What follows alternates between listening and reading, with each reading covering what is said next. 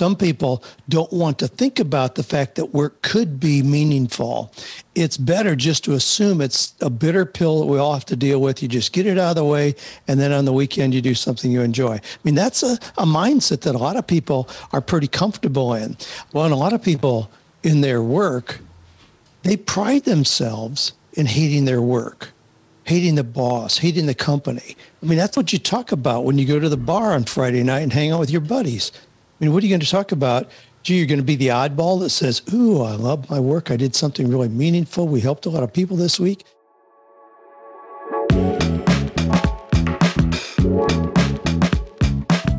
Welcome to The Ziglar Show, a top-ranked all-time career podcast in Apple Podcasts. I'm your host, Kevin Miller. In this show, we expound on Zig Ziglar's be, do, and have philosophy, meaning you have to be the right kind of person, then do the right things before you can expect to have what really matters in life. And we want you to have what matters. Also, check out my podcast, What Drives You, where we talk with people who have reached impressive achievements to ask what drove them, good and bad. And we dig into the very motives that drive us all with the goal of clarifying just what is driving you. Then in my True Life podcast, we want to get you fully functioning physically so your body doesn't hold you back. You can find all three of my shows in Apple Podcasts. Just search for Kevin Miller or go to my website, kevinmiller.co. And if you're new to The Ziglar Show, I invite you to visit Ziglar.com. Connect with Tom Ziglar and the Ziglar family about upcoming events and how they can come alongside you and help you inspire your true performance. What began as a discussion on whether our work must really be so important ultimately came to our need to know ourselves and what really fulfills us individually. And while yes, of course, meaningful work is profound to having, ultimate joy in our lives, it's also not meant to be the end all to our purpose and calling, but a tool. And I brought in Dan Miller, celebrated career leader and author of the now classic tome on work, 48 Days of the Work You Love. And we had a conversation at a high but a deep level regarding how we all perceive the value and importance of our work. And I ultimately, wanted to speak specifically to those who may be feeling stress and anxiety about finding that holy grail work opportunity, that thing that's supposed to be, the culmination of their life's purpose and calling. It can be so daunting. And in this episode, I feel we did justice in taking some of the pressure off the work and putting the impetus on us having a bigger view of our overall life purpose beyond just work. You can find Dan in his 48 Days podcast, wherever you get your podcast. And if you're new to The Ziglar Show, do yourself a favor, visit Ziglar.com for resources that will help you inspire your true performance. Here then are some show sponsors, and then we're going to talk about the importance of work with Dan Miller, who, hey, if you're not aware, that's my father.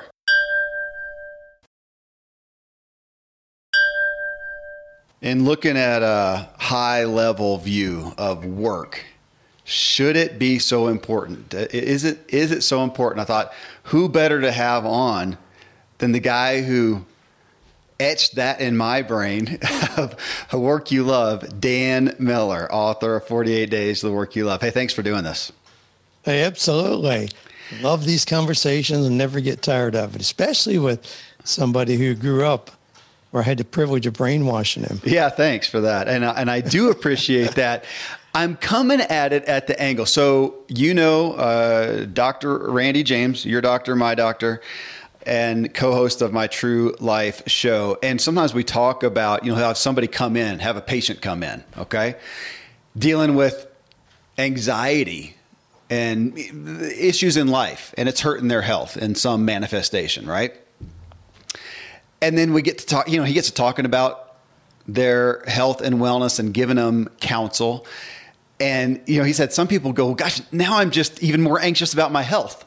He said, well, that's not helping anything. Okay, we got to deal with that he's causing anxiety. He's real sensitive to that. Am I causing you anxiety in us addressing your health? Because that's going to be, we're going to go 2 steps forward, 2 steps back. So with that, work you love, meaningful work at your passions, all this that we, of course, espouse and like, but I do feel like there are some people out there who their anxiety is so high on finding that thing, the calling, the purpose. And I almost want to give them a little permission to, okay, chill out a little bit. And I want to play with that because it's a tension. Obviously, we don't want to say, oh, no. But I think you know what I'm talking about. There are people out there who are right now, they're stressing, negative. I mean, they have anxiety about, am I doing the right thing? Is this the best it could be? Should I be finding something I'm more passionate about? Give me your thoughts off the cuff. All right. Well, I'm going to dig in a little deeper with that concept because I just got a note from an audio message from a lady who said she started reading 48 Days to the Work You Love, and she read chapter 3 and 4, and she didn't think she was going to be able to make it any further because reading it made her feel so bad about where she was. So we come back to the old ignorance is bliss. Yeah. Some people don't want to think about the fact that work could be meaningful. It's better just to assume it's a bitter pill that we all have to deal with. You just get it out of the way, and then on the weekend you do something you enjoy. I mean, that's a mindset that a lot of people are pretty comfortable in.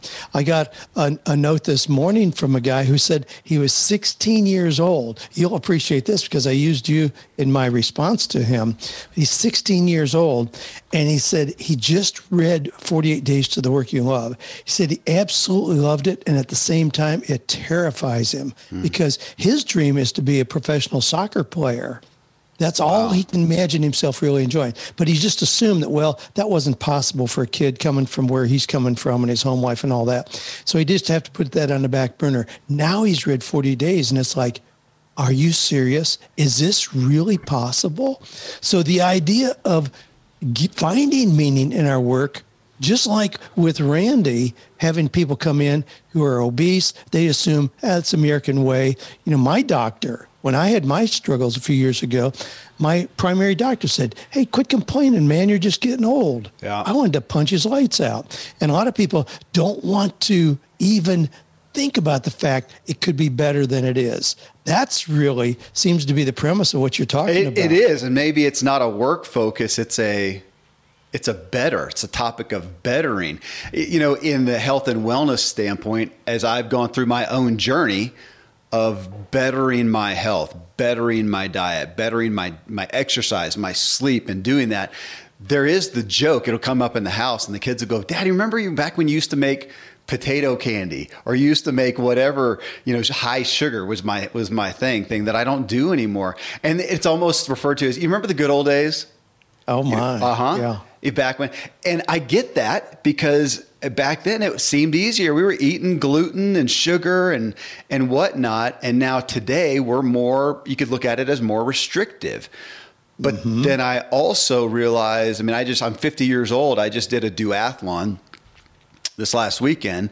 I got beat by 5 guys, all who had about 20 years on me, 20 years younger. And I'm grateful for that. I'm grateful I sleep well, I think well. I'm grateful for the payoff and the benefits. But I get that. Back to your ignorance is bliss. I mean, we were having fun back then, eating our sugar and our gluten and whatever. That's right. Maybe we weren't suffering. Of course, my concern is, am I going to suffer later from it? Well, and a lot of people in their work, they pride themselves in hating their work, hating the boss, hating the company. I mean, that's what you talk about when you go to the bar on Friday night and hang out with your buddies. I mean, what are you going to talk about? Gee, you're going to be the oddball that says, ooh, I love my work. I did something really meaningful. We helped a lot of people this week. Yeah, it's pretty accepted. And the redneck mentality is, I hate my job. The boss is a jerk. You know, I snuck out to my car and took an hour nap today. Nobody missed me. That's kind of an accepted mentality about work. And it's totally counter to what you and I know. If you experience work that is really fulfilling and meaningful, boy, it's hard to be happy with anything else. Well, then it reminds me of your buddy Dave Ramsey and his live like nobody else so you can live like nobody else. To be debt-free, to not just spend frivolously is... You have to be weird, in a sense, culturally weird. Now, I look at that and I have great compassion for people with health and wellness who don't go and eat the same things that their buddies do. They don't pick up the office donuts that are left in the kitchen. They don't do the church potluck, or they bring their own things and whatnot. And that's frustrating. We all want to belong. We don't want to be the oddball generally. You know, I mean, obviously some True. people have a rebellious streak, but generally we want to fit in. We want to be comfortable. We want to trust. And we do a lot of talk of, to be healthy and well, you're going to have to stick out. You're going to be the person who maybe goes and, like I do, I put on my goofy like recycling clothes, and at lunchtime I go off and I go ride. Now I'm grateful I have a blue zone, in essence, of people who that's not too weird to, but you have to be differently. I haven't thought about that in regards to you're taking that same stance with work you love. If you're going to have work is really fulfilling, you find purpose and passion, and you're likely going to be an oddball. You are indeed. That's right, because the general mentality, even from people of faith, they use the idea work is a curse. Of course it is. You know, we only did it because, you know, God's punishing us. That's why we work. Right. Wow, what a short. Incidentally, you know, all we have to do is go 3 more chapters in Genesis, and God removed that curse. You know, and we have lots of reminders in the scripture that work is a blessing. You work as though unto the Lord. I mean, there's all kinds of things there to let us know that work is a gift. Solomon talked about that. Work is a gift. Work that you love is a gift. Don't take it lightly. But anyway, yeah, there's still a lot of common mentality. That's just my work. You know, that's not really who I am. But the funny thing is, what we do become more of that. And if you're doing something just to create income that you really despise, you cannot possibly be doing your best work.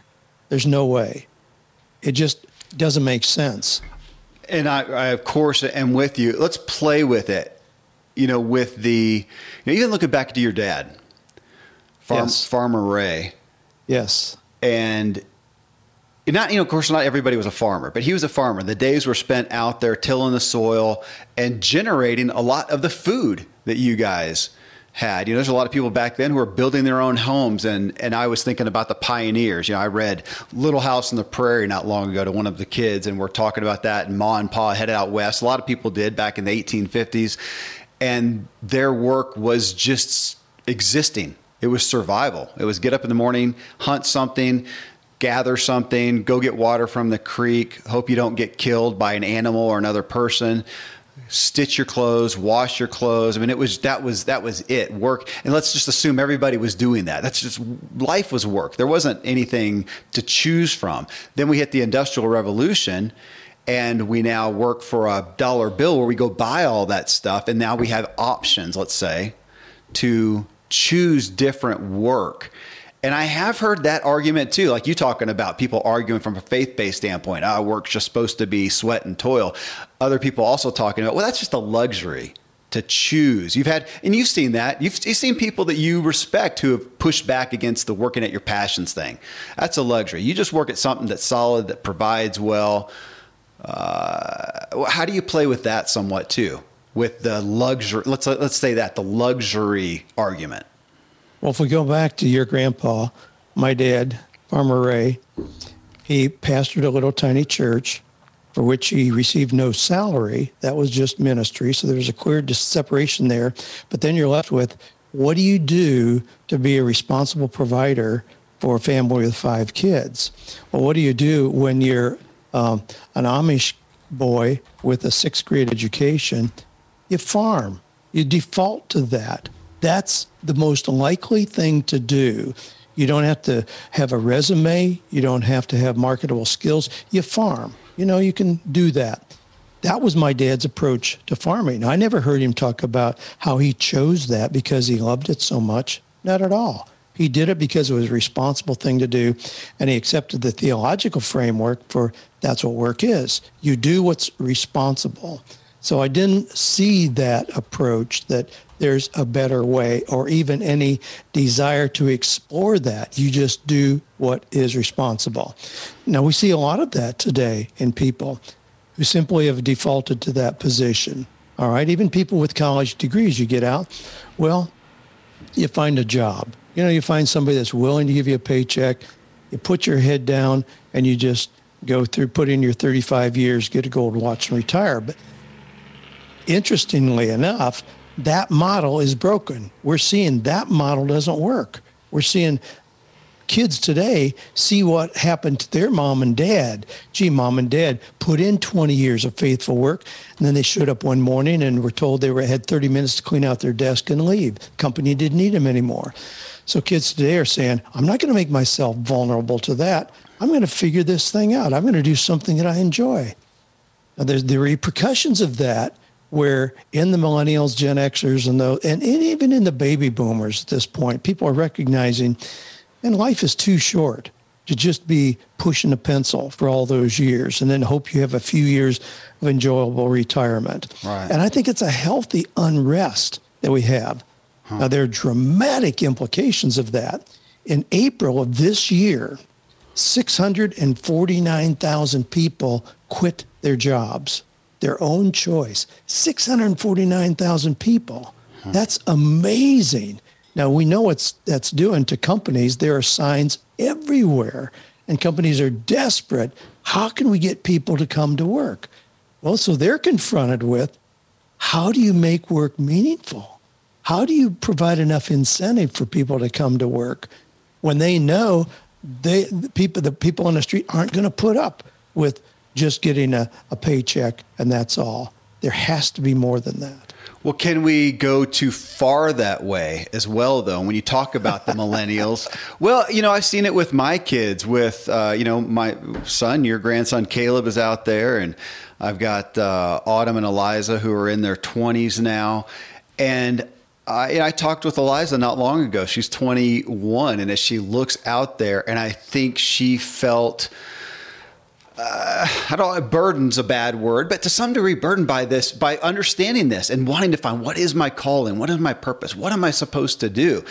And I found myself pulling her back off of that to some degree, of saying, honey, you haven't experienced enough life to figure that out, to find that one thing. You remember City Slickers, right? Oh, yeah. The one thing. I thought, honey, you haven't one thing. Yeah, right now, go out and just do some stuff and figure out what you like, what you don't like. You need some experience under your belt. And I have wondered, though, are people, maybe millennials, maybe older, but are there some who are tying themselves up a little bit too much in that? Is this job the holy grail of my existence that's going to save planet Earth?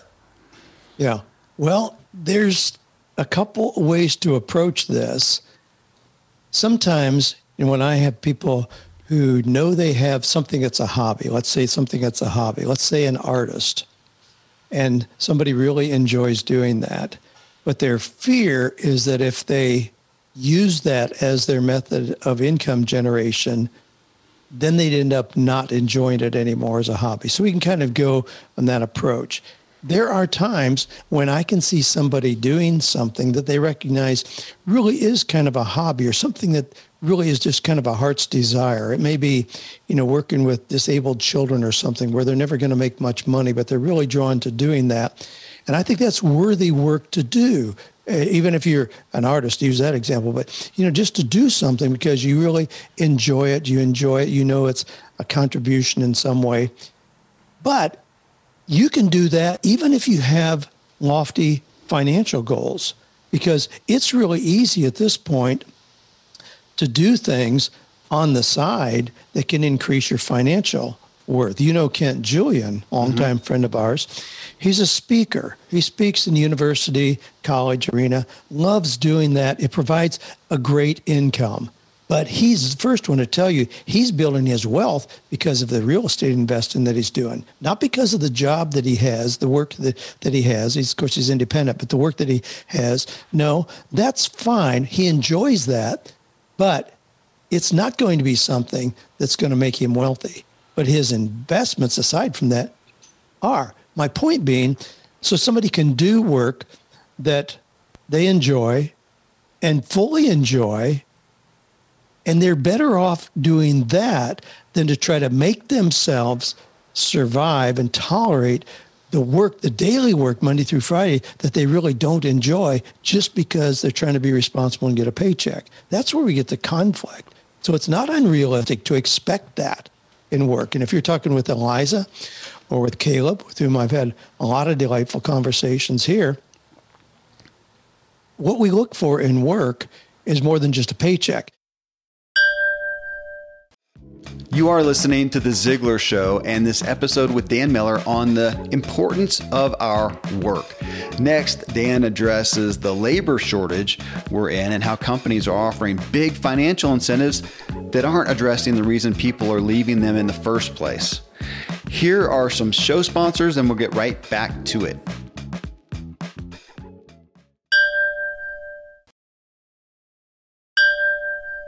This really brings up an issue that companies are dealing with right now. Now, some of the things that are going on right now in companies' attempts to get people to come to work, they think it's the paycheck. You know, we hear all this stuff about $15 an hour, minimum wage, Target has gone to that, Amazon has gone to that, so on and so forth. And now we're seeing things right here where I live in Florida.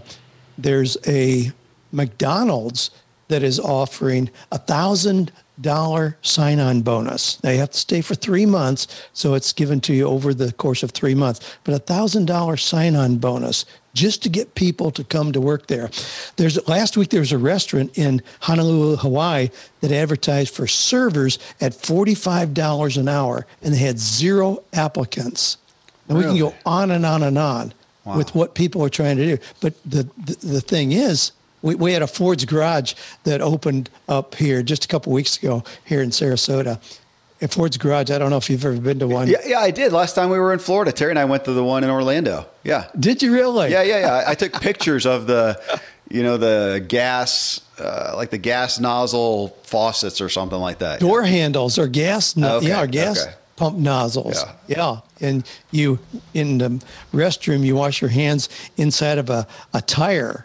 And right. The basin. I think I have a picture of it.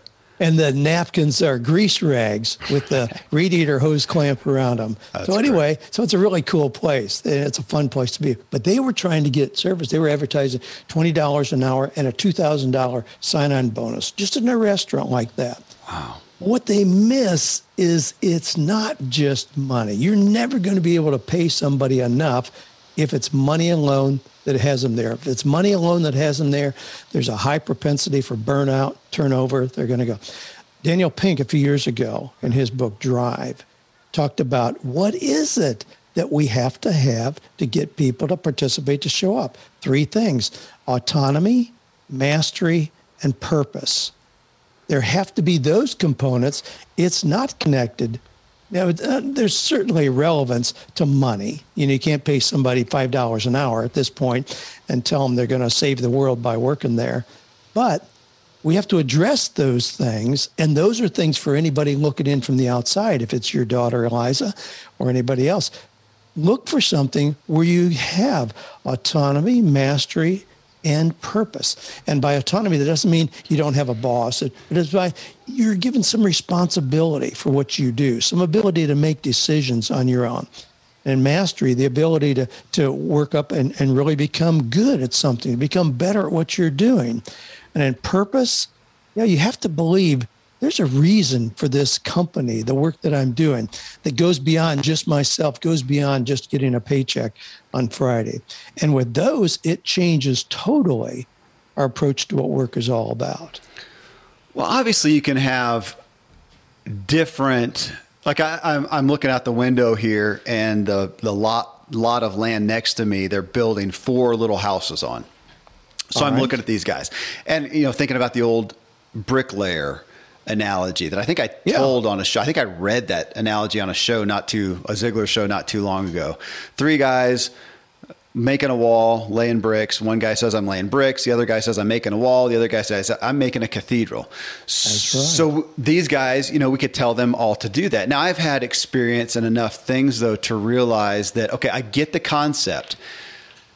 I don't feel I can always have a better attitude towards what I'm doing. But there are some things. I mean, if you put me over there, I don't care about building houses. I just don't care. I don't find some grand purpose in that. I always remember real estate. I've had so many friends in real estate, and some who did it, it was just a good job, and some who felt, no, I'm helping people. They're kind of like George Bailey in It's a Wonderful Life. I'm helping people find a home. Right. I mean, a great purpose. Right. And I guess I want to hit that. I don't know that everybody can expect themselves to have that same feeling towards anything, that there is a certain calling for you in a specific job where you should be able to give yourself permission to go, look, man, I'm glad you like enjoy doing that. I had a guy tell me one time, Kevin, you spend all day in front of a computer. I'd just rather die. So be it. I could write all day, and he's out here doing work that I there's no way I would do. So there's got to be, we can change our paradigm, but there are different strokes for different folks. We do need to find that fit of that thing that we find purpose in. There is, but I get challenged often in that, well, if everybody enjoyed their work, Dan, then we wouldn't have people that pick up the garbage and, clean the road, blah, blah, blah. Yes, we would. See, that's the thing. I mean, I can go to a hockey game, and during a break, some dude comes out there and wipes off the blood and spit off the plexiglass behind the goal. I'm thinking, what could be more gross than that? And it's somebody that absolutely thinks they won the lottery by having that opportunity to be that engaged in what they're doing. This morning, my yard guys were here. They come in, they unload their, mowers and trimmers and all that. Man, I go out and talk to them. I compliment them. These guys make our place look amazing. They love what they do. They know they're doing something that really, really pleases me. I don't want to do what they do, but I think we sometimes underestimate how people can enjoy things that we would not enjoy. We look at things we would not enjoy and think, how would someone, it's like me looking at a car, geez, why would anybody buy that car? Well, to them, it fits them. They may love the color, even if I think it's ugly. There's so many opportunities. I can't think of anything that somebody would not enjoy doing. And we see that borne out in people having jobs. If it's the mailman, I talked to our mailman. So this will get you. I talked to our mailman just it was on Friday. I went out because I had some packages, and I just run out and catch him. He takes packages that are too big to go in the mailbox. Really cool guy. And anyway, he had his earbuds in, and I could hear he was playing something. I said, hey, what do you listen to when you're driving your mail truck? Podcast, man, all the time, podcast. I said, really? I said, what do you listen to? Business, finance, just sports, music. I said, what do you listen to right now? I'm listening to Dave Ramsey. Huh. Are you kidding me? I ran back in the house, got a copy of my book, gave it to him, and of course, right on the top, forward by Dave Ramsey. He's like, "No way! You're awesome. That Dan Meller?" That's awesome. And I told him to listen to your podcast. I said, "Man, we live in this podcasting space." But here's a guy. He's really congenial, really great, and he brings our mail every day. Well, what it brings up to me, we're talking about purpose. And as you were talking, I was thinking about contribution. So do I feel a contribution in what I'm doing? We did a show recently. This is episode 907. I think it might have been, I don't know, 90. It's one of the episodes right around here on, do you find your work to be the product or service to be honorable, to be worthy? Because we can have something that's fun. Okay, I can be working, we got a lot of kids around here and they're working the ski slopes and they're having fun. Well, that's awesome. Sure. Now, do they find that it's honorable and worthy to help rich people ski? Maybe not. And so I was really trying to hit to that, the product or service. So when you're going back to, these restaurants like Ford's or whatever, and that's difficult unless you find somebody, to find somebody and try to help them find that they are making a significant contribution at let's say an expensive restaurant to have people come in and have a good time. That connection, that's going to be difficult for a lot of places to hit. That's beyond making it fun, having a foosball table and skateboards in the office. That can they really draw people, like you said, somebody who enjoys wiping the spittle off of the screen at the hockey place. That's a hard road to hoe, I think. It is, and employers have their work cut out for them right now. We're going through. I talked about the number of people who had resigned their positions just in April. We had that major number. Well, we have 9.3 million jobs available in America right now. 9.3 million jobs open, and companies are desperate for people to come in. We're going through what the economists are calling the Great Resignation. And studies are showing that up to 46% of people right now say they were going to quit their jobs this year. if they can figure out how to do it. So we had 649,000 that quit their jobs in April voluntarily. Here we are in July, and 46% of people who are working say they're going to try to quit the job they have before the end of the year. We're seeing massive turmoil here. But here's another component of this. What we've gone through right now, going through the pandemic, what we've just experienced the last 18 months, whatever, has caused changes. I was going to say damage, but I'm not going to use that word. It's caused changes to the workplace. We're never going to go back to normal, the way things were. And in many ways, people have gone through a grief process in this, in the same way that if you had a death or divorce or something unexpected, a health issue or whatever, people go through a grief process. There are 6 stages to it. And this is really important in light of what you're talking about here. The first stage is denial. Like, oh, I can't believe this is happening. Surely this will only be a couple of weeks. We'll be back to normal. Denial. The second stage is anger. It's like, are you serious? I can't leave the house. I got to wear a mask. I can't go back to work. Right. Anger. The third stage is bargaining. Okay, so let me understand this. If I do this, then I can kind of come back. I can work from home a little bit, whatever, bargaining. The fourth stage is depression. And people, again, with grief, we're talking about normal grief response. Right. They get to that point, depression. The next stage is acceptance, all right? If this is the way it's going to be, then what can I do to kind of move forward? The sixth stage of grief is finding meaning. All right? This happened. I didn't expect it. I didn't welcome it. But I need to find meaning. And it brings us back to where people are right now who are looking for work. Those 649,000 people, they're not looking to stay home. I mean, I know we've spoiled them with stimulus checks and all that garbage, but they want to get engaged, but they're looking for meaning. And if we can't give them that autonomy, purpose, and mastery, we can't give them meaning, they're going to say, nah, you can't pay me enough to entice me to come in. So as hard as it is for a lot of businesses, we have to be able to offer that to people. Now, I'm fortunate in what I'm doing, 48 days.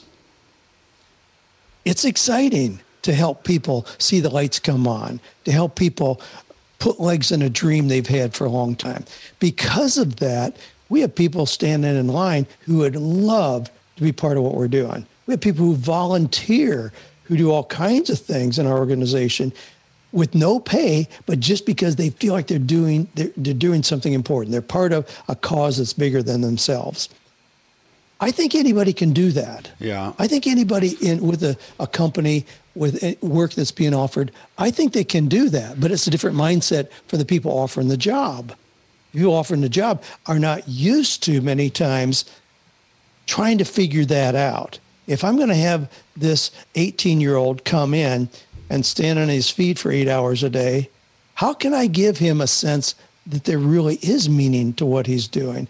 If you can figure that out, you can rock and roll. I mean, look at Chick-fil-A. Chick-fil-A.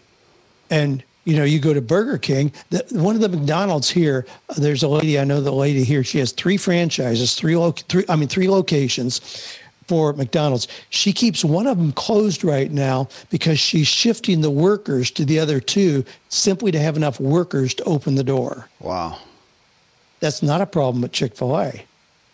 You go in there, it's a totally different, instead of, that person who hands you your burger, you say thank you, and they say, hey, no problem, dude. You're never going to hear that at Chick-fil-A. It's my pleasure. They know being there is a cultural, environmental, educational opportunity, and they see it as such. They don't have any problem getting applicants. They're lined up. That's the difference in what companies are going to have to do to compete in this kind of workplace. Okay, so let me sidestep then a little bit. Is there also a place where we, in understanding ourselves,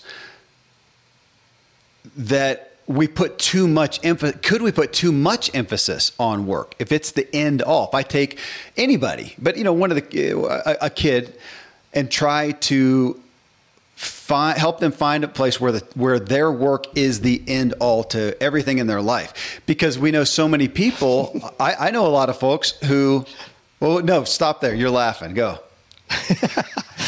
I would never propose that for somebody, that they try to find work that is the end all, that is identifies them totally and is the only thing no, it's simply a tool for a successful life. Thank you. That's what I was fishing for right there, because to have something that you enjoy, what else does it support? Because I'm thinking as an employer, now I'm not thinking about this show from an employer standpoint. I'm trying to speak to everybody out there who's, looking for work. But from an employer standpoint, I'm thinking, man, if I own a restaurant, my best, and I'm going to be hiring, younger people by far and large and whatnot, my best bet make it a good environment, help them, know that the company may have a higher purpose like Chick-fil-A or something like that.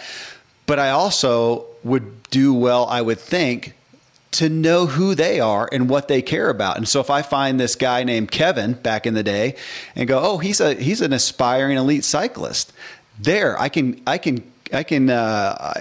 catch him there and get to know him there and say, man, what are your goals there? What are you doing next week? So you're trying to earn money to go do that. There I can join him in joining his purpose, let's say, as opposed to say, no, the work right here in this restaurant, that's the end all. Because we find employers who are trying to do the rah-rah-ree, here's our mission statement, and trying to get everybody to believe in the business as much as they are. And it, to me, negates their interest in what that person cares about. Oh, man, we need to bottle what you just said there. You're totally, totally right. It requires more engagement with the people, know what their lives are about. And yes, work is simply one tool for successful life. For people to really feel like they have a life worth living, it involves way more than work. Relationships, your spiritual vitality, your health, what you're doing for personal development, what you're doing financially. Those are all things that ought to be areas where you're seeking excellence. So work doesn't stand alone. Either you figure that out or not. No, there are people who have jobs, who have work that isn't very fulfilling, but they have a pretty great life because of how they're making deposits of success in those other areas. I'm just saying, I want to see people have success in all those areas, not just one, but to think that we can have it in some of the other areas and not in work. There's nothing that we spend more time doing than that. So you can make little compromises in some of the other areas, but when you spend 40 hours, it better be something that's meaningful and purposeful, or it's a big draw. It's a hemorrhage in that person's chances for feeling successful in their life. It feels like what we're coming to is as much as we just said a second ago, the necessity or the opportunity for an employer to be engaged in the people working for him so he can join them in what they really are interested in outside of the work as well, is from an individual standpoint. It's just calling us to know, what are we about? What do we care about? And how does the work fit into that, as opposed to holding the work up there and expecting it to fulfill everything. It brings me back to talking about Dr. Randy James, and when I was working with him in this functional medicine practice, and I started to key in on people who would say, yeah, I'm hoping that this will work for me. And I thought, ooh, red flag. Because right off the bat, and I actually addressed some people with that. I said, you know what, if that's your perspective, it's not. With all due respect, the only thing that's going to work for you is you. We can help guide you. But if you're looking to see, hey, if this is going to fulfill everything, if you can fix me. Exactly. So same thing with our work, to say, okay, what's the work that's going to totally fulfill me, to take some of the pressure off to where you're saying, look, if you're going to spend that much time there, you're darn well going to be best bet to find something that you do find as much value, purpose, joy, and everything in. But if that's it, I think you're also in significant danger. What does that work support? I know Howard Partridge, which is the Ziglar, business guru, business coach, is big on saying that your business is there to support you. You don't live to support your, kind of back to the Michael Gerber E-Myth. You're not living just to be a slave to your own business. It's there to support you, but then it requires us to know, what are we beyond our work? Maybe that's the bigger problem. It is. Yeah. It is. That's a great challenge. And that covers all aspects of work. If you're working at entry-level job, getting paid by the hour, these concepts are applicable there and important there.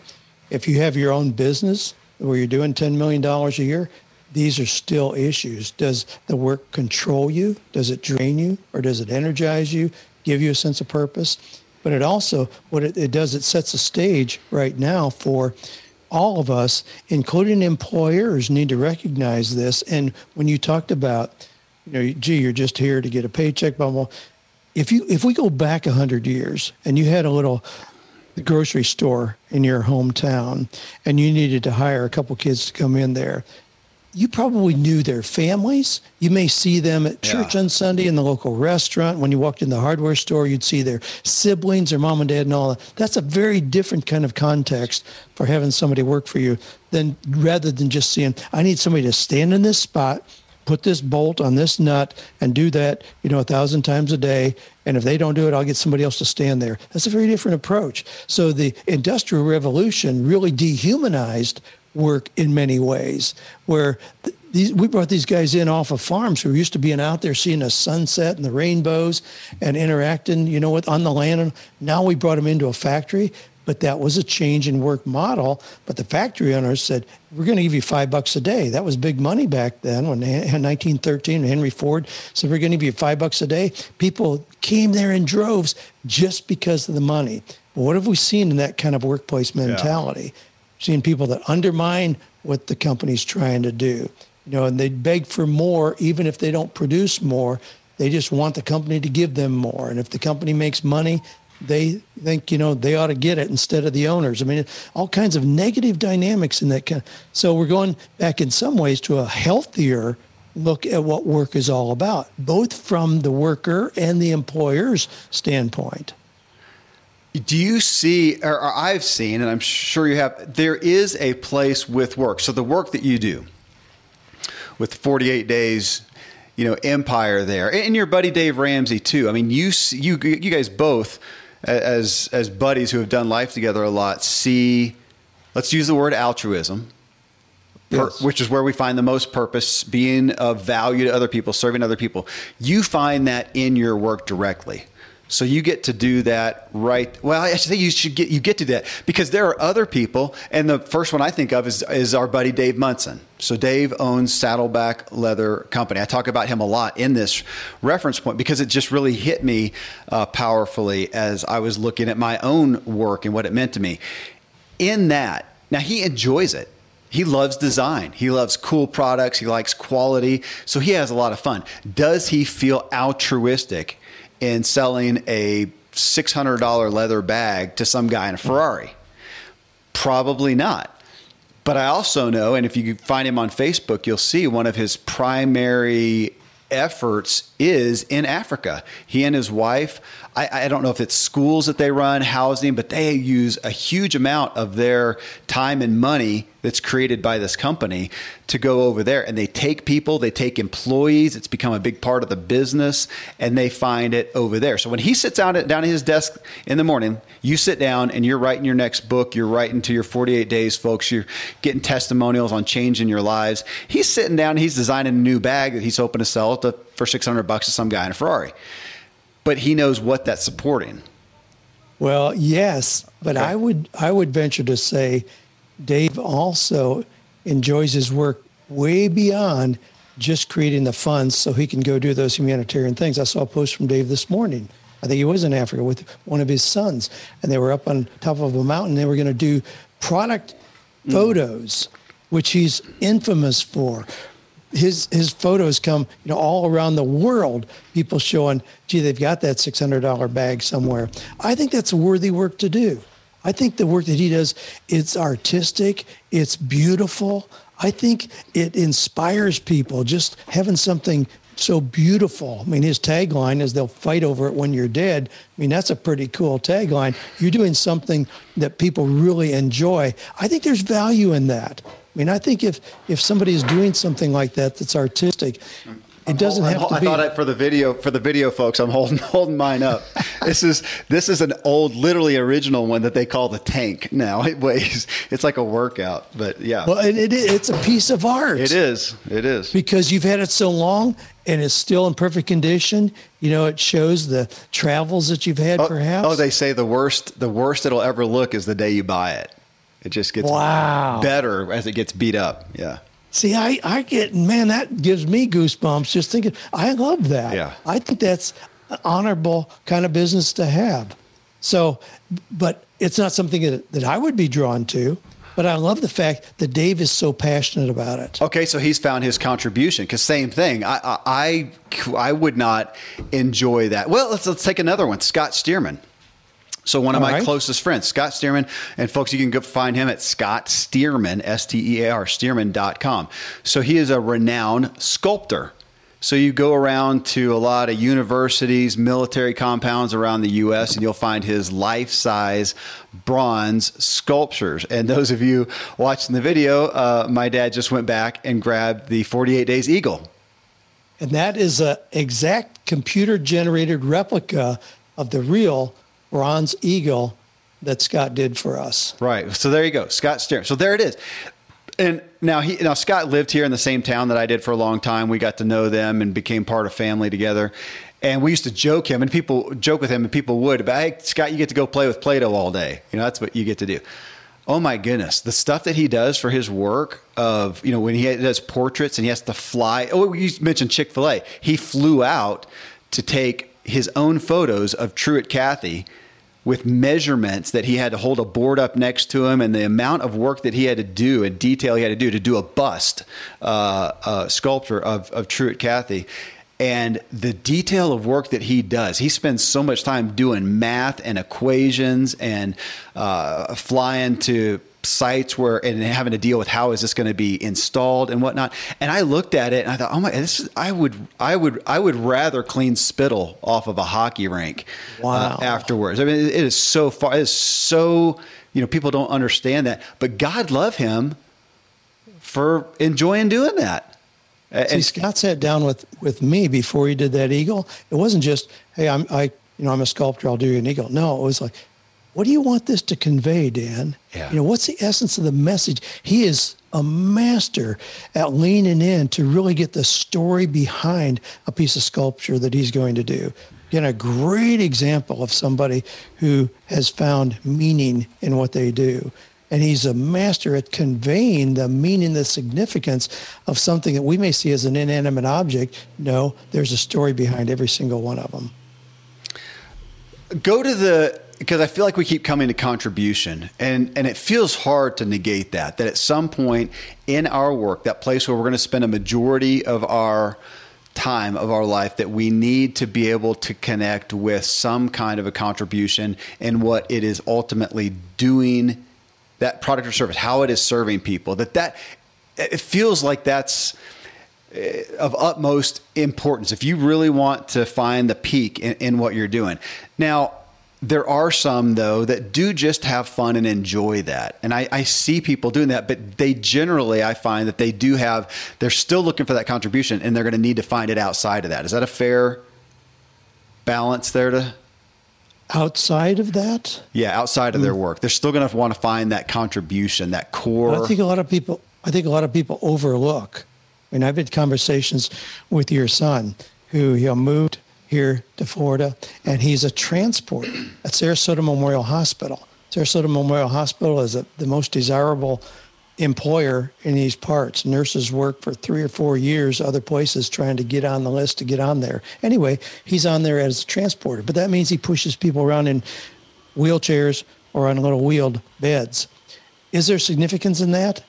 My goodness, the conversations he's having with those people that are initiating patients to write letters to the hospital about the service that this transporter kid provided to them. I've had conversations with him about, you don't know who you're pushing, the next person you're going to be pushing. You serve in the hospital people that are homeless and people that are billionaires. What if the guy you're pushing down the road right now, taking him out to his car, you treat him with such excellence that he says, I'm looking for a young man. I need somebody to drive my Rolls Royce to take me around places. Not a whole lot, but I get out now and then. I got a place in my house you can live, and I'll pay you $2,000 a week. We had a conversation, and it really changed his perspective on what he's doing. Not just to think that it's a stepping stone to the next, but just see, you don't know who that person is. In the hospital, everybody's the same. They don't come in three-piece suits. Everybody's got on a white gown. Boom, period. It's an equalizer. But see in that person something that somebody else may not see when they're just treating them as the next patient. I love helping people get that kind of perspective in the work they're doing. And I think a lot of people overlook the opportunity for seeing meaning in work that they're doing when it's already there. Well, in that, I'm with you. Talking about nurses, speaking of Caleb and all the medical issues that he went through early in his life, and I was always so aware of the nurse who thought it was their duty to take care of the blood, take care of the urine, take care of the medicine, take care of whatever, as opposed to the one who realized, yeah, of course that is, but their duty is to help us as the patient, as the mom and dad of the patient, be at peace. Find a step off of the anxiety and the fear or the terror, that we have. And I see that with, Caleb as a transporter there, but where are we in our jobs? I think, we do get narrow-minded in, maybe even me speaking that, in looking at the product or service in and of itself.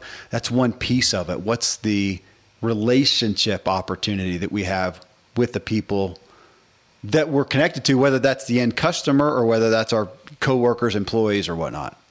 Absolutely. Yeah. And so if we go through things, if it's mowing yards or cleaning a pool or delivering the mail or whatever it happens to be, I think there are opportunities for meaning and purpose. Some of the things that we've laid out here, even in those jobs that we may see as just kind of entry-level jobs and, there's no real reward except the money. Yeah, if you're looking for it. I've done a lot of different things in the course of my work life. It wasn't just always, writing books and coaching people. I did a lot of different things, sold used cars. Here's an example, perhaps. When I was getting graduate degrees, like my master's degree, I painted houses. I loved what I was doing. It gave me the opportunity to not be locked into certain hours because I would bid the job, just show up when it was convenient for me around my teaching and studies at the university. So it was a wonderful vehicle where I wanted to go. I love seeing how you paint something, it immediately makes a dramatic change. So there was that kind of reward there. Was that my dream job? Heavens no. I don't want to be a painter, but it was a reasonable vehicle to get me to a larger goal, which is another way to approach meaning in your work. It may not be your dream job, but if it's a reasonable vehicle and you have a goal in sight, then it can really still be seen as the most valuable thing you can be doing right now. When people see it as this is the end, this is as good as it ever gets, that's when they can get bored, even if it's a high-level position. But I've had a lot of things that I've done that were not ideal jobs, ideal work, ideal business at all, but they were reasonable vehicles that period of time in my life to keep me moving toward the things that ultimately I wanted. Well, and that feels like the culmination is, do we know, for all of us listening, do we know what we want? Do we know what floats our boat, in essence? Do we know where we find, contribution? I found myself talking to, I think it was Eliza, my daughter Eliza, too, about what is that thing out there that bothers you, that you want to communicate to people. All my kids are really high on sustainability, the earth and the environment and those types of things that, gosh, I care about, but is that predominant for me? It's not. It's not. My brother, your son was over in Africa helping, dealing with sex slavery and stuff. Well, how can you say you don't care about that? Of course I do. But is that my vocation? Is that my vocational pursuit? It's not. I don't feel called to that, but to know what that thing is. So I assume you find yourself with all your coaching clients that here's somebody, here's what they have, here's their skills, abilities, talents, giftings, all that. Here's the options. So maybe they have 5 areas of interest. I'm just picking a number, 5 areas of interest. I did this with myself. I remember doing it many years ago. Gosh, I've got a bunch of areas of interest. What do I want to work at, though? And there were a bunch of those areas of, you mentioned hobbies earlier. And I realized, man, I enjoy sports, but at this point, I just enjoy it for me. I enjoy woodworking, but I just enjoy it for me. I don't want to do that. I don't feel a contribution to the culture. Not that it's not possible. I'm grateful for people who are out there devoting themselves to sports because they see what it does for kids and does for people. That's awesome. It just doesn't speak to me. That's not it doesn't do it for me. It's not where I find a contribution, but it calls us to look at the opportunities in our life and then see where can we connect a contribution and be okay with an area that we see. It's nothing against it, but I just don't. And be okay also with I do over here. That's the beauty, though, of diversity. Yeah. That's the beauty of individualization. That's the beauty of we all have so many choices. We all have so many options to then identify what does give us meaning. And it's going to be different from one person to the next. This is not a cookie cutter kind of program. That's why I love working with people where we are not going to, and I used to cringe at giving some of these assessments to people because it'd come back with suggested careers. I hate that because it's going to take things right out of the dictionary of occupational titles. How are you going to find a Scott Stearman in there who's a sculptor? Not going to happen. Yeah. You don't get that. You don't get that kind of individuality. You don't get a Dave Munson who's taking leather and making these beautiful bags that he sells for big bucks to guys who drive Ferrari. You don't get those kind of unique applications. You get standardized cookie cutter choices, and that's where people sometimes cut themselves short because they don't look inward enough to find that unique thing that really would give them a sense of not only enjoyment, fulfillment, meaning, but also money, pleasure, purpose, all of those things. It's there for everybody. You know, you mentioned the Industrial Revolution and it dehumanized things, but let's come back to today, that it does feel like there are so many choices that it's very hard to make a case for not finding something that you find joy, fulfillment, contribution in. Now, I say that, and to the person who's listening out there right now, who's busting their butt in survival mode to provide for themselves or their family, that's awesome and so much honor to you. And there's been times in my life where I should have done that, I think, for a time, but that would be it for a time. That if you're doing that thing 3 months, 6 months, 3 years from now, man, are you shortchanging yourself? And it does feel hard to make, again, a case to not find a fitting thing because we do have such a ridiculous amount of choices. I had an email from a gentleman this morning, sent it in as a podcast question. He said, I'm in a job that is slowly killing my soul. That's his word. He said, but I have an opportunity to leave the 23rd of this month, and they'll give me a $23,000 severance package. I mean, $20,000, leaving a 23rd, a $20,000 severance package. My advice, take the money and run. Oh my gosh. I mean, that ought to give you enough of a window of opportunity to figure something out. Do not think you're being responsible by going to a job that's killing your soul. Now, again, you talk about people doing work out there that, they're just doing it because they feel like they need to be responsible. Yes, absolutely. But if that is the reason for it, then that is a purpose. That's a legitimate purpose. You got 5 kids at home.